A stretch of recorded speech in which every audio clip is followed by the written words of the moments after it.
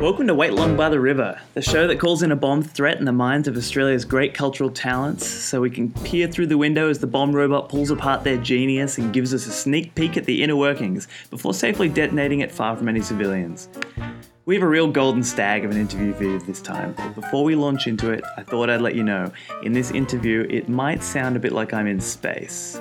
That's the result of a technical difficulty, and it sounds way better than it did originally, which is entirely due to the helpful and technically talented John Guscott. Thanks heaps, John. First Wednesday of every month, we record live at Some Velvet Morning in Clifton Hill, so do come along for a live show. As you can hear in this podcast, we've been having a lot of fun at the shows. Coming up are Mandy Connell from Stray Hens, and then in July, one of my idols, a seriously excellent guest, Darren Hanlon. I'll also throw a shout out to the proprietor of Some Velvet Morning, John Guscott, for taking a punt on us and letting us put on the show. Thanks heaps, John. If you like what you hear, be our friend on Facebook or Twitter at Long by the River. Look us up on iTunes, and also we've got a real treat for you on the website. Our guest's live set was recorded in its entirety, and some or all of that recording is on the website for you to listen to at www.waitlongbytheriver.com. That was recorded, mixed and mastered by none other than John Guscott. So thanks heaps, John. Our guest is the lamppost of the Melbourne scene, the rock and roll troubadour himself, band leader of the poker hop band The Commission Flats. It's Skyscraper Stan. Yeah. Skyscraper Stan, I saw you at the recommendation of a friend of mine who has really excellent taste in music at the Yarra. Good spot. Yep. And you were playing with what looked like a family band. I learnt in the end it's you and a cousin and a motley crew. Yeah. So, have you always been Skyscraper Stan, or did you only become Skyscraper Stan once you were with the band? No, that was a name that was given to me by my old boss back in Auckland, taking the piss. I tried to bill myself as Stan Woodhouse, which doesn't have quite the same ring to it. It's a worthy name. It was just a nickname. I was a really uncool kid, and they kind of started playing when I was 18, and they just they were trying to be mean. What did you do to? But you take the words that they used to hurt you and you make them your own. Yeah, great. And that's what I did. So you only started playing when you were 18, but you were an outsider from the very beginning. Yeah, I've always felt a little on the outside. No, actually, no. I was all right. I wasn't like, I was just like, I wasn't particularly well dressed or anything, and that's the most important thing when it comes to music. Do you feel like that's changed? Yeah. Well, yeah. Now I wear Jack London. Oh, very nice. No? Mm-hmm. And Clear It Warehouse, Brunswick. And I go to Clear It. Yeah. I don't buy the new shit. Yeah, I find it very hard on the 86 not to just hop off and run up to Clear It every day on the way home from work. Yeah, no. That would be very. In fact, Jim Vale, you're in the audience. Are you wearing any Jack London right now? Yeah, he is. Yeah. You start to learn who shares your love of Jack London. Yeah. Is that enough Jack London for the podcast, or do you want to keep going on that topic? Yeah, no, they're not paying me enough to say any more about it. They just gave me the one little payout to mention them once. So you feel like, do you get enough credit for your style, considering you have to stand next to the elaborately coiffured Oscar Herbig? He only started dressing fancy after I started dressing fancy, so... That's as good a place as any to start talking about your relationship with Oscar Herbig. I mean... He's your little cousin, right? You guys are both New Zealanders. Yeah, I'm his big cousin more than him being my little cousin. I see. Oh, good save. I'm aware for this entire section of the podcast that Oscar is in the front row looking at me consideringly. Do you feel because who got here first? Who came to Melbourne first? I did, but I'm a good 4 years older than Oscar, so. So do you feel a little bit responsible for him? Not really. He kind of does.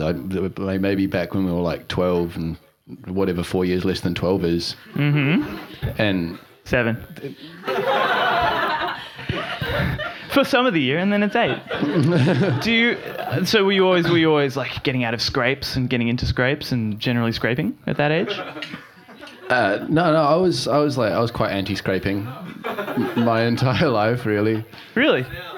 Until when? Because stabbings are different. Stabbings. That's the opposite of the picture that I have in my head. Getting into trouble and getting into fights are two different things. Ah, I see. A scrape is a fight. Well, yeah, that's what I figured you meant. I don't know. It's just we're just. I just meant trouble. All right, yeah, so trouble. were you troublemakers? Oh, no more than your sort of standard, slightly homoerotic cousin pairing.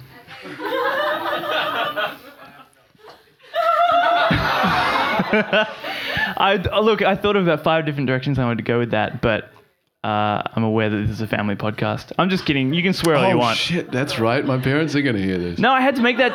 I had to make that decision when you put it up on iTunes. You can either say clean or explicit, and you can't go halfway. So this is going to have a giant red label saying explicit on it. So you can. I said homoerotic. No, because my next line of questioning was going to be how far into that relationship can we go on air? Not very far. I'd like to welcome from behind the stage, Oscar Hervig. No, that's okay. He's actually in front of the stage. Still keeping an eye on me. Yeah. All right. So look, take me back to New Zealand. You're buying chips for $2 and they're coming in wrapped in newspaper, that kind of thing. Yeah. Old school. Yep, old school.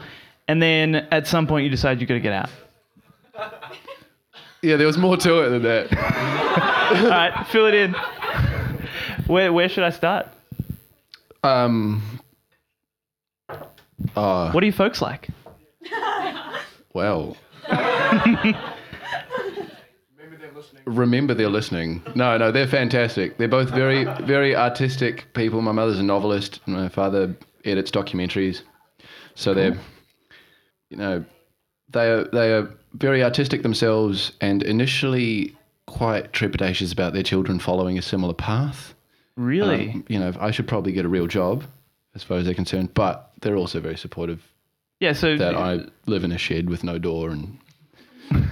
No door? I live off really? pints. What happened to the door? We found it in the veggie patch, but I never attached it. The door frame got chewed off by something. Is that something still around? I just got an eyebrow wave there for those listening at home. How long have you been... how was winter? Well, have you only been there for a little while? Started. Yeah.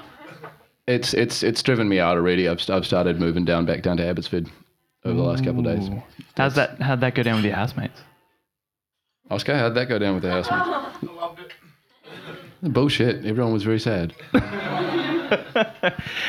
So, how much of that situation do you think you've constructed in your head? Like, do you think that everyone was actually really sad?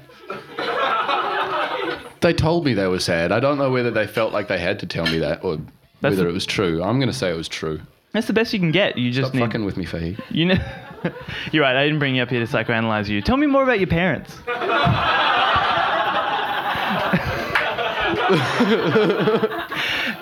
I really am just curious because I feel like people owe a real debt to their parents, even just in their personality.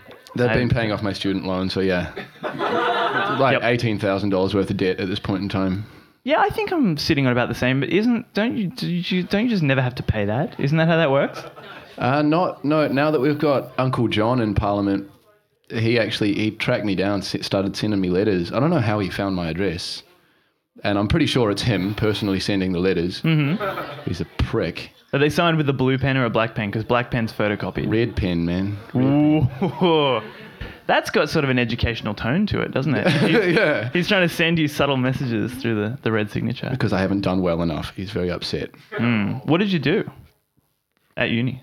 Was it something really exciting? No. Well, I mean, it could have been if I'd been a better student. It was biology. Worthy science. Yeah, I'm a scientist.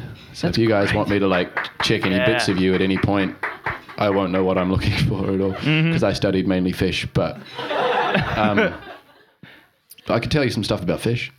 If you want to know anything about fish? Yeah. What's your favorite fish? What's my favorite fish? I like the goldfish. Mm-hmm.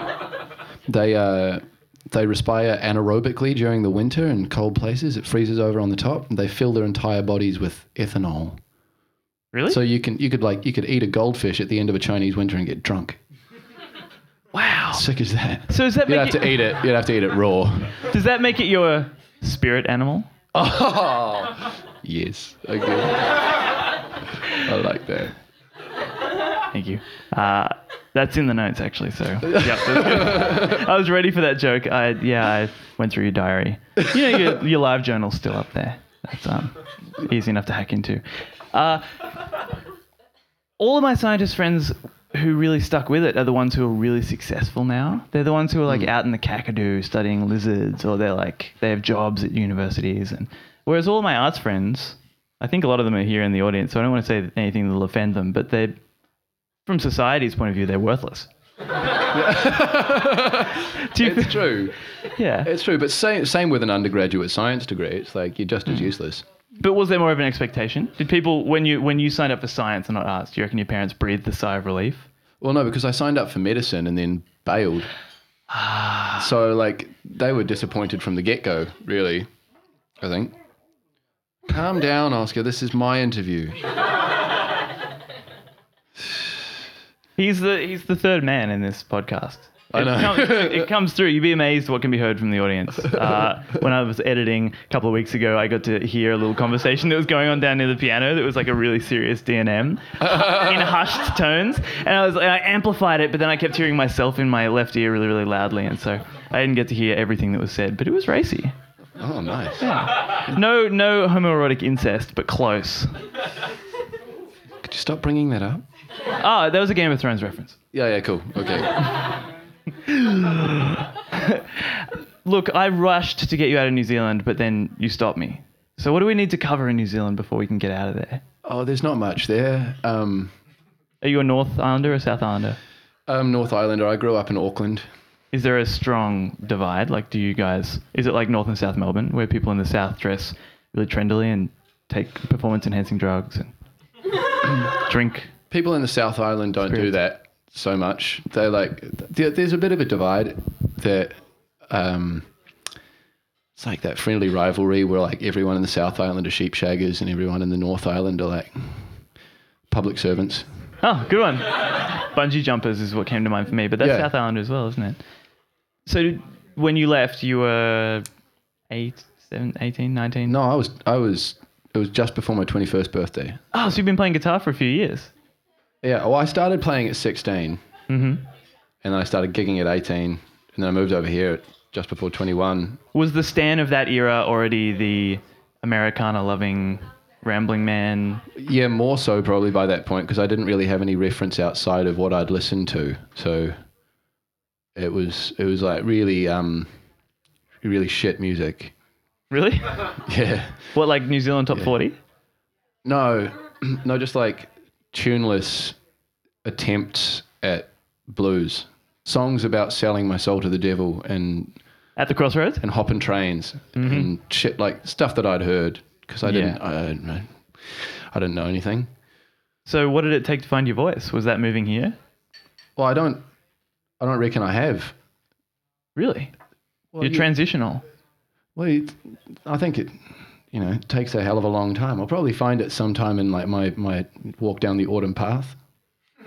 Find my voice. Are we at spring now? Just to flesh that metaphor out. I hope so. Yeah. Do you sometimes feel like, oh. Yeah, with the kidney thing right now, I'm feeling like it could be the autumn path already. Yeah, tell me about that. We had a bit of a discussion at the bar about kidneys. For those of you who are heavy drinkers, have you ever had that thing where you have a bad enough hangover that genuinely your kidneys hurt?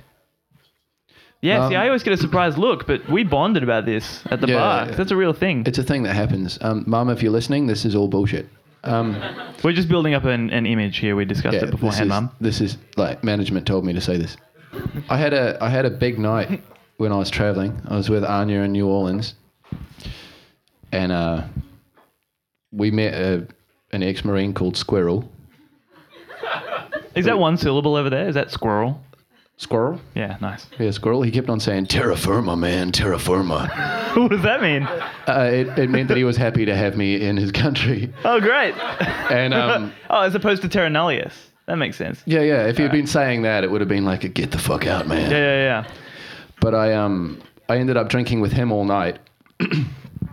And the next morning was difficult. Like the most difficult morning I've ever had in my life. And that went for about 3 days. And I had these bruises on my back where my kidneys are. like 2 like round bruises. And ever since then, if I have a heavy night, like my kidneys fucking ache for days. But yeah, Mum, that's bullshit. Yeah. You're only like a third of the way through that beer, so you're not as heavy a drinker as you sound. No. Oh, this is really making me crave a drink. I signed up to not drink this month, and I'm regretting it with every moment that passes. Not because of the quality of the company. Thank you for offering me that beer. That just made it 10 times harder. Yeah. So you say you haven't found your voice. It's funny because listening, I mean, that's what caught me at the very beginning, was that you were playing a style of music that was familiar, but every one of those songs has your stamp all over it. Like the dissonances and the guitar playing, and the fact that you rarely get more than 2 or 3 lines in before you have one that's worth writing down. Like there's really strong lyricism, but do you reckon you're still sort of at are there more metaphors just for Crossroads and Devils and stuff? Oh yeah, there's so many metaphors for Crossroads and Devils.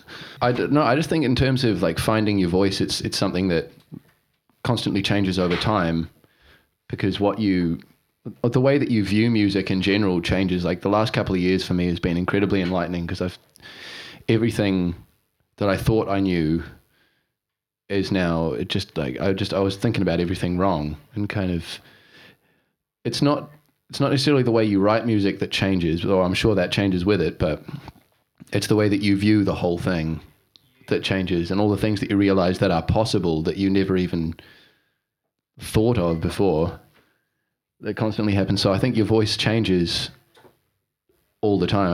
I think you're pretty much always looking for your voice. You don't there are, a couple of people who have found it and just like ridden it really hard, like Bob Dylan, someone like that. Really hard. I'm pissed off with him. I just feel like he could have left a few songs around for someone else to write. Mm-hmm. Leonard Cohen picked up a couple along the road. Yeah. And Hank. Woody Guthrie. Yeah. So I'm pretty angry at all of my idols. Yeah, fair enough. Was that a close list? I mean, I know you referenced Woody Guthrie, so that's low hanging fruit. Yeah. But Hank, are you a Hank Williams fan, or is that just the same era? Yep. I love Hank so much. Yeah, I dream of doing a Hank Williams show. You know those great shows where you're really old, and then you need to resurrect your career, like Tex Perkins, and so you do it the history of an artist, and you get out and you tell their story in between the songs, and then you nail the songs because you have a really great band with you. And that's how I want to do that as Hank from age, I guess, 30. That's my life plan until I die. Yeah, cool. Yeah. Be the lead singer in a Hank covers band. Yeah. Yeah. Well, it sounds better the way I say it. I know. I was just simplifying it for the crowd. Hey, they're an intelligent crowd. I know. I didn't mean to condescend to you guys. Most of them did science or arts. Who here did a degree, but it wasn't science or arts? There's 3 hands, and me, and a cheer. So if I had more time, I'd interrogate what the different degrees were, because I'd love to know who puts their hands up. I wonder if that's law. Yep. I just love these little asides because right now they lead to dead air, but I can just edit them out later. I have so much power. We talked about kidney damage. Appetites. You bring up appetites in a song and you say that it's caused you trouble. Is that a real thing? Do you reckon your appetites cause you trouble with other people? Well, like with bouncers, definitely. Yeah, no, I think like historically, yes. You got to try to do things in moderation. I don't like to do that so much, but there's something to be said for it. But also, that particular song was actually about a town in Canada. It wasn't actually about a woman. I just thought it was more romantic if I made it sound like it was about a woman. But there's a town called Victoria in British Columbia on Vancouver Island, and it's just shit. Oh, that's a come on, contentious opinion.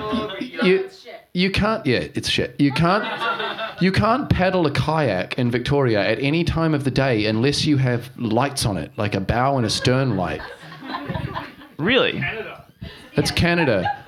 I was like one of the only smokers in the entire city, and they'd made me like we had to stand on the median strip. Do you know about in kayaks? the middle of the road to smoke a cigarette? Do you know about kayaks? Because you had to row out into the sound To smoke your cigarette? Yeah, exactly. You had to piss off out into the harbour if you were like, you have to be at least 3 kilometres away from any shop front. Wow. And it's like, basically it was just a place where fun was outlawed. The only thing that seemed to be readily available was weed. And that's not fun? We had for those listening at home, 30 people just cheered in an audience of 20. Yeah. But there's a problem with weed being so freely available as well, I guess, just because no one smoked cigarettes, people would get incredibly monged before they went out to a gig. Well, no, there were no gigs. So when they went out to a club, and then they'd all sit in there, and they'd never go out for a cigarette, and they'd sit in a circle, and they'd look at their drinks for a while because it was very loud and you couldn't talk, and then they'd go home, and they'd be like, fucking sweet night, eh? Fucking, yeah. Wow, that paints a really dangerous picture. I mean, do you think that the fun there just isn't involved in going out? Do you think it's in hiking and kayaking? Yeah. And... It happens at like 10 at night, right? Yeah. Get home quite early. Yeah. We have an apologist. We have an apologist in the audience. You feel a lot healthier living in Victoria because there's nothing to hurt you. Except bears. Except bears, yeah. Yeah, there are a few bears. Yeah. So how long were you in North America? I think I can't remember all up. It was like 10 months or something. Wow. Does it feel like longer? Yeah, it feels like a fair whack of time. Like, did a lot of stuff in that time. I would have liked to have stayed longer, but I never at any point sussed out a visa or anything when I went over. So I was like going between Canada and America on the same visa, and I discovered that if you go by boat or by land, you meet nicer people at the immigration office thing, and you can convince them to stamp your passport again. Because I had a 3-month visa and I was there for 10 months. I think that's a pretty good achievement. And did you spend much of that time down in the South? Because I know that you... Heaps, yeah. That, well, when I was, we ended up getting stuck in Canada for quite a while. But when we were actually moving and seeing the places we wanted to go, it was all Arkansas, Louisiana, Mississippi, Tennessee. Lots of romantic musical places.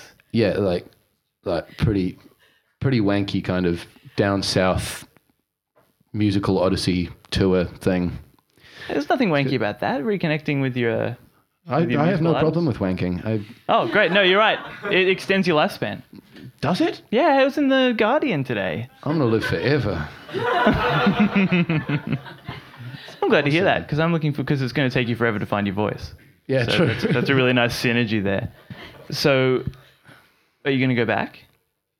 Yeah, definitely. So long as I haven't fucked anything up. I mean, if they'll let me back in, I don't think I've got a black mark against my name. Did your guitar come from over there? Because it's a beautiful guitar. No, it didn't actually. That was a gift. I got that here on my gift?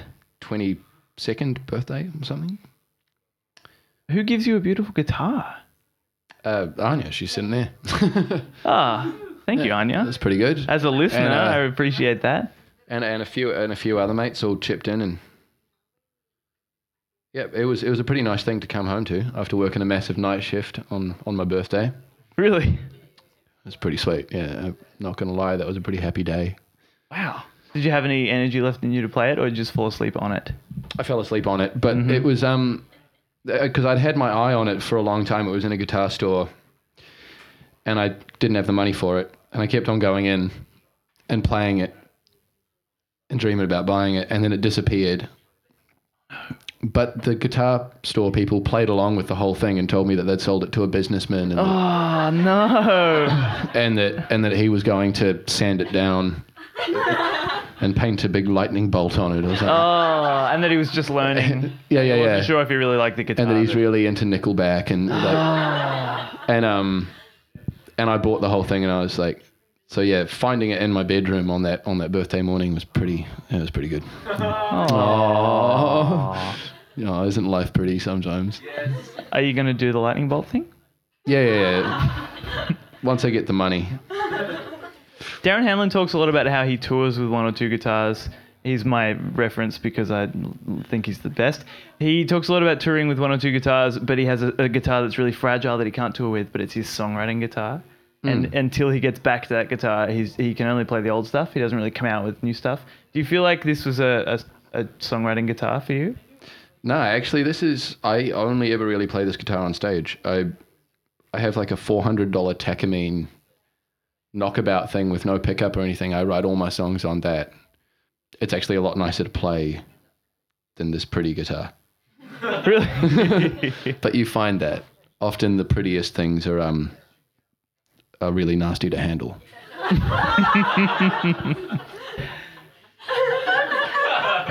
I'm gonna let that one hang for a second. Okay. That's great. Is that? I mean, you have a theme of strong women through the EP, certainly, and through a couple of the other songs that aren't recorded yet. Mm-hmm. Is that just a really handy songwriting trope, or is that a thing that you're out in the world searching for? I think it endears me to women more, and that's the only reason I started playing. Oh, of course. Yep. No, it's I don't know. I've just strong women are grouse. You know, I was raised by a very strong woman, and I've known a lot of very strong women throughout my entire life. And actually, working here in the music industry in Melbourne, I found that we've worked with more women than we have men in what is supposed to be a like male-dominated industry. So I don't know. I just dig strong women, man. Yeah. That's a wonderful thing to hear, because I was just hearing the other day that apparently the ratio is of people who are listed with the ARIA, with APRA, I should say, 25% women and 75% men in the bands and as solo singer-songwriters. That's the ratio artists. is really skewed. Yeah, as artists who are registered in Australia. Really? Yeah, which as I was thinking the same thing in Melbourne. I mean, you're easily just as likely to see a fantastic all-female act or a female-led act like OPEP or Liz Stringer or Jen Cloher or Courtney Barnett. Coyote or all of those. Yeah. Oh, Hiatus Coyote. I mean, they're the biggest Australian band in the world right now. Not that anyone in Australia could tell you that. No. But they're ridiculously huge over there. And, you know, Napalm is... She's pretty amazing, huh? Yeah. She is amazing. She's cool. She was here the other day. Oh, yeah? Here at Some Velvet Morning, just to give Some Velvet Morning a sweet plug. Australia's biggest up-and-comer after Skyscraper Stan, obviously. Yeah. It was pretty exciting. Yeah. Oh, that and the actress, the lady from Rake. Do you watch Rake? Are you a TV man? No, I'm not. Is that how you get so much good songwriting done? Wait, you live in a shed without a door. Are you an electricity man? Yeah, no, I got power in the shed. Nice. Yeah, I can run 2 lights at the same time. But not a heater. Not a heater, no. But that's because I just don't own one. But it doesn't matter, because if there's an on-demand hot water heater that's stuck to the wall in the shed, so every morning I get woken up to this like noise when someone turns on the shower, and like the pilot light's burning all night long. So the carbon monoxide keeps me warm. Good to hear. It's not doing any permanent damage? I think all the damage that it's going to do, it's already done. Oh, that's good. So now you're going to move on. Yeah. Where to? Abbotsford. Pretty exciting. Are you a lentil as anything kind of guy? Yeah, I am, but I pay. Ooh.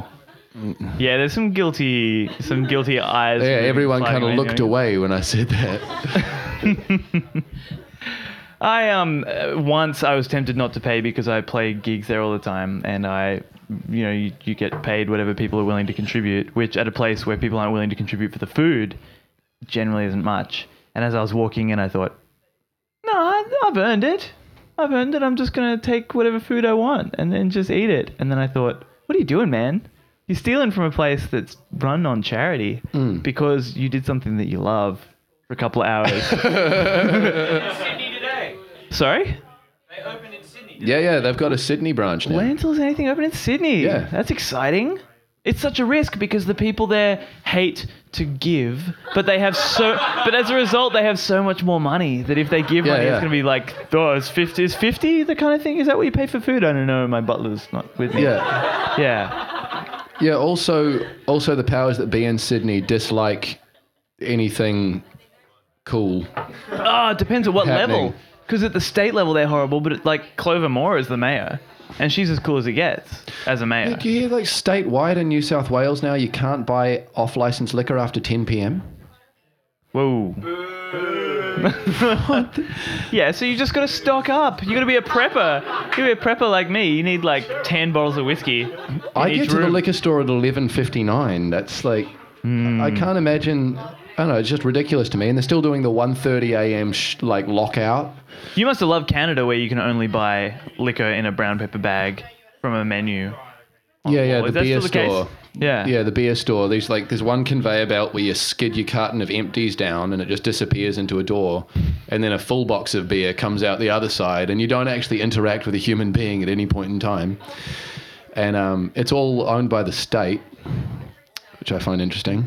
I imagine there's a recurring nightmare that alcoholics in Canada have, where in the middle of the night they dream that they're pushing a box of empties down that corridor and it disappears, and then just another box of empties comes out the other side, yeah. and they wake up screaming and like flushed. Yeah.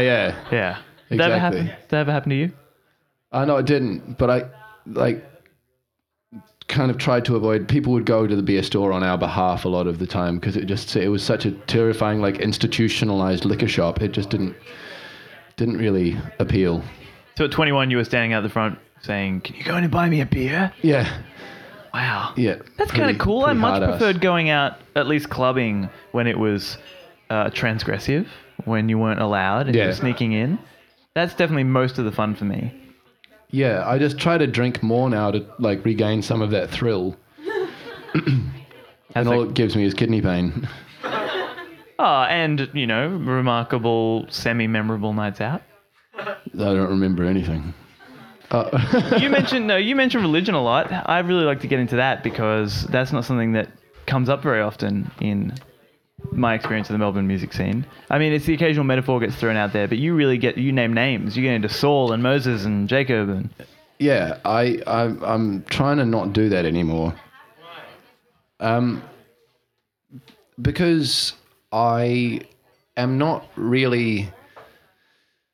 I've never been religious, and I have no reason to be talking about... I'm sick of... Like, all of the songs talking about religion was like... When I was growing up, I had a cousin who was born the day after me, and he was raised in a very, very strict Christian family, and I'd spend a lot of time with him.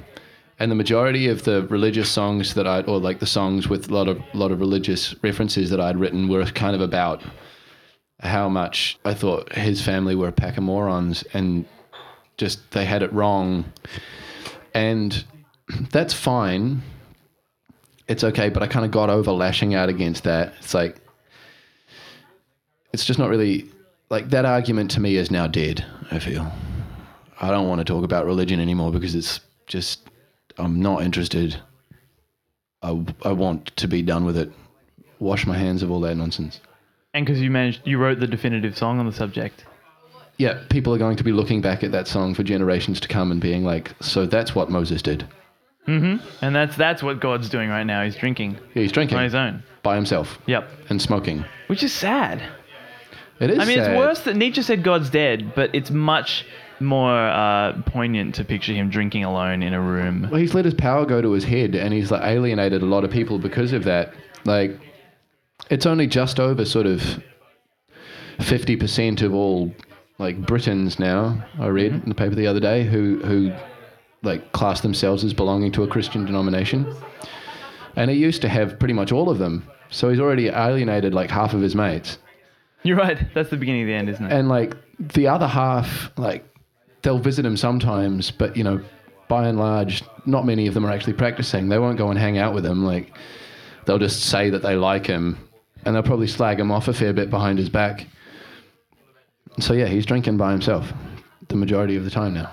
Do you feel like it helps to have a target to aim this stuff at? I mean, you're over lashing out at religion, but I mean, I read Lothario as a song where you're doing a character appraisal of somebody and coming up displeased with him. I mean, you say all sorts of nasty things about him. It's like, I do find it a lot easier to write songs if I'm angry at someone or something. Because like, that's like, anger is my love, you know? I don't feel love. I only feel rage. No, that's not true. It's just like, it's a nice easy emotion to like, manipulate, I suppose, and put into words, because if you're like, it gets you riled up and you feel passionate about something. So I write lots of poems and songs and stuff about how much I hate debt collectors and real estate agents and ticket inspectors. Ticket inspectors? I fucking hate ticket inspectors. Do you have a song on the topic? No, not yet. I've got a bunch of poems. It's going to take one more fine. Yeah, That's one gonna more be fine. Yep. And now, like, that's the problem. They've got me. I validate my Mikey now. Well, that sounds like a problem for you, but for society at large, Yeah, probably for the best. but I still feel like they've won. And Oh, I'm sorry, man. There's other battlegrounds on which you can. I know, succeed. pick your battles, and that's Yeah. what I've decided to do. Now I hate parking wardens There you go. That's much more. because I have a car now. Because I didn't want to have to keep validating my Mikey. So you went out and purchased a car. Like, that's fine. Look, I have the money. I'll go out and get a Nissan Pulsar or something. It's a Mitsubishi, but thank you. Yeah, Nissan's cool too. I'm ignorant in that area. I didn't even have a license. Oh, I'm really? really sorry. Do you sit down in moments of like fits of anger and that's where your creativity comes from? Or is it across the board? Do you do it when you're sad and when you're happy and when you're angry, or is it sort of a No, when I'm niche? sad, I don't feel like writing much at all. I think that a lot of the time when you see somebody get up on stage and they'll be like, oh, I only write songs when I'm sad, like, chuck something at them, because that's bullshit. If you're sad, I don't know, maybe I'm talking out my ass, but a lot of the time, or people say when they only write when they're depressed. I think it's because they probably have never been depressed. That's a strong distinction. I would say That is a sad strong I can totally distinction. run with, but Sad, depressed yeah, makes sad it I much can go harder. with, but yeah. It's like, no, but generally for myself, when I'm sad, I don't particularly feel much like writing at all. I kind of just carry a notebook around with me wherever I go, and I just like scribble one-liners in it and stuff like that, scribble things in it, and then I can consolidate them to make it sound like I had a cohesive point the whole time. Smoke and mirrors. No, I try to like then manipulate my one-liners to make it sound like that they came out naturally, but vast majority of the time it's all bullshit. That's certainly the case with all the great witticisms, isn't it? I mean, Oscar Wilde must have been sitting in his elaborately decorated bedroom. He didn't like the curtains though, from what I've heard. Yeah, that's the end, right? Yeah, Yeah. the end, he doesn't like the curtains. I've heard killed him. wallpaper too. Oh, maybe it's the wallpaper. Who knows? It's lost to history.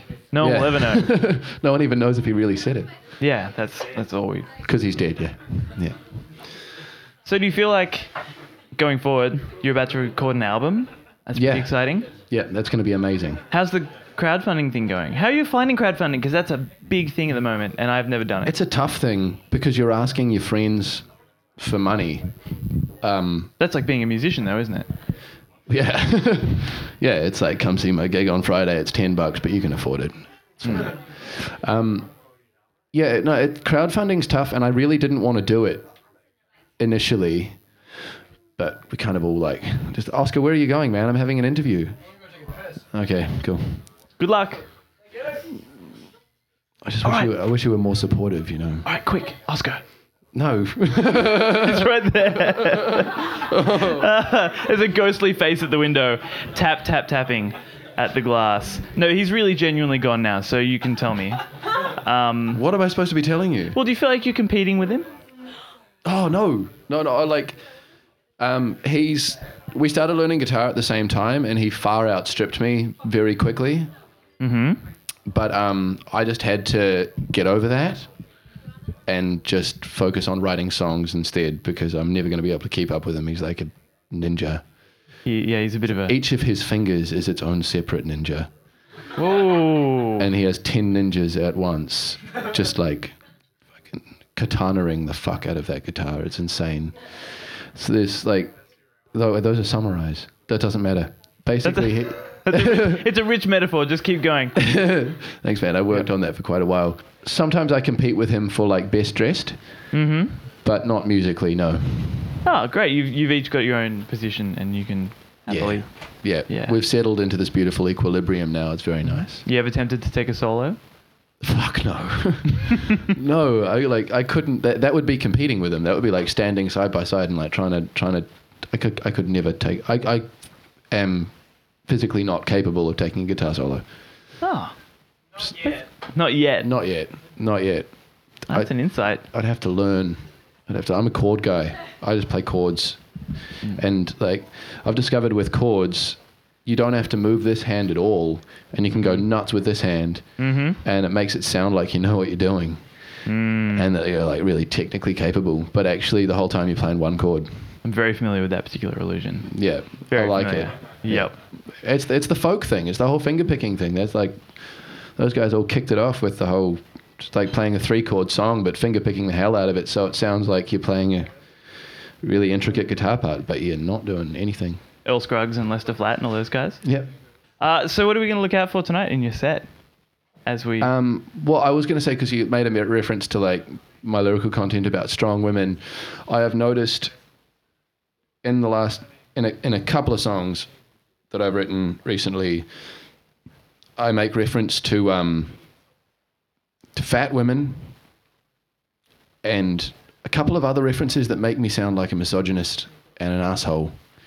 And I'm not. Honestly, they came out wrong. But they're written now, and that's just the way they stand.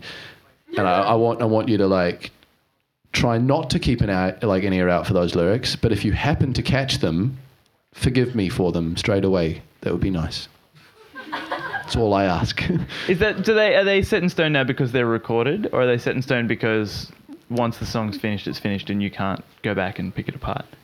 Yeah, because now it could be that I'm too lazy to go back and pick it apart, but I don't know. I haven't had any better ideas as to how to like fix the words up. I was thinking, you could probably put a better spin on it, and then you managed to make it sound even worse. I know. You threw me a bone there, and I just slapped it back at you. Oh, that's fine. That works for me. I don't know about your career. Hopefully, this isn't going to destroy it. Yeah. No, I just want people not to hate me. And that's all I want. I think you're well on your way towards that goal. That'd be nice. Yeah. I like you, James. Oh, Stan, I am fond of you too. No, I'm kidding. It's love. My girlfriend's in the audience. Before we go, I want to thank you for getting up here with me. You take a risk because obviously, you're a great talker, but it's pretty intimidating when everyone's in the dark and looking at you and you can't really see them. I was actually terribly nervous before I got up on stage. Couldn't tell, but you were lying on the floor. Yeah, that was because of the kidneys. All right. How are they doing after sitting I took up a bunch of painkillers.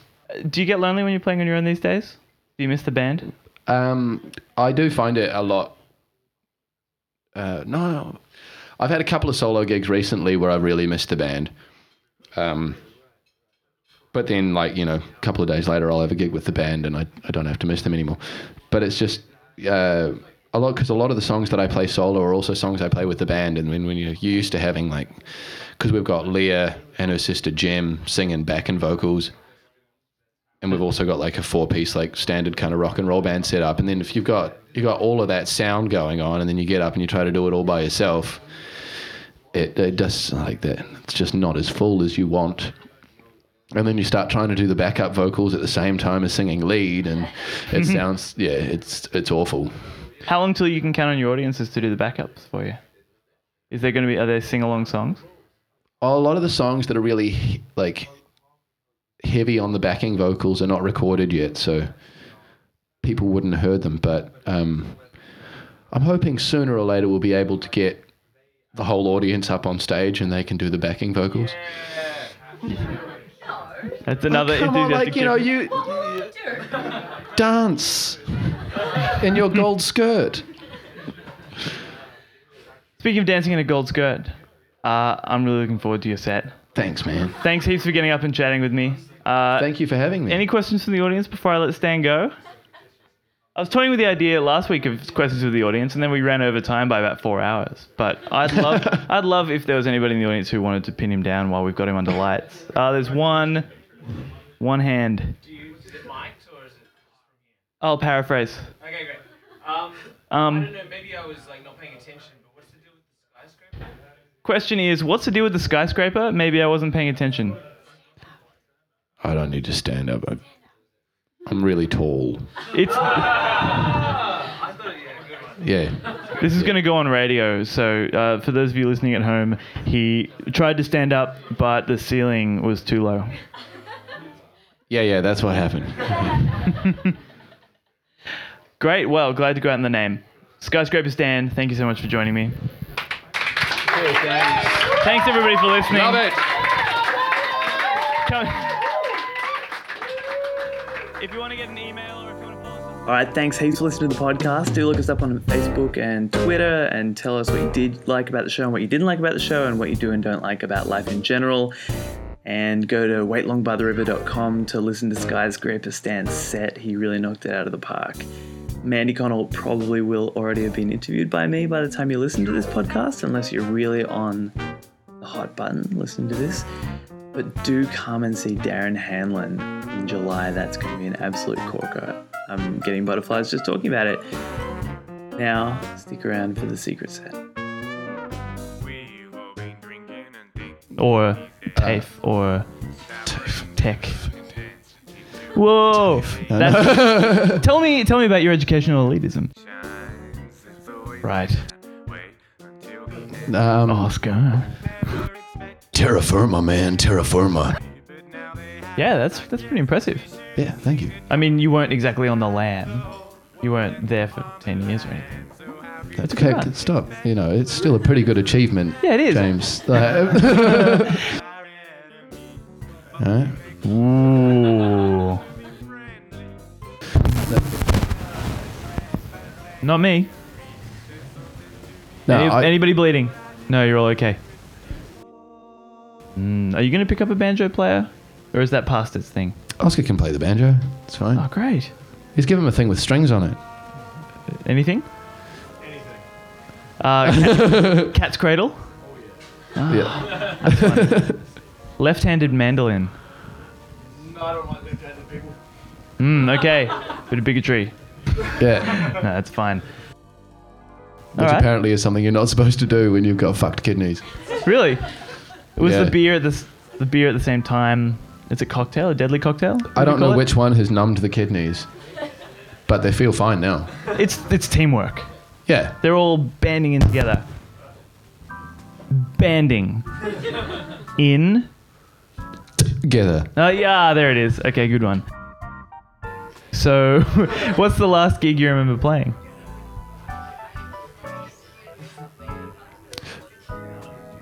Next question.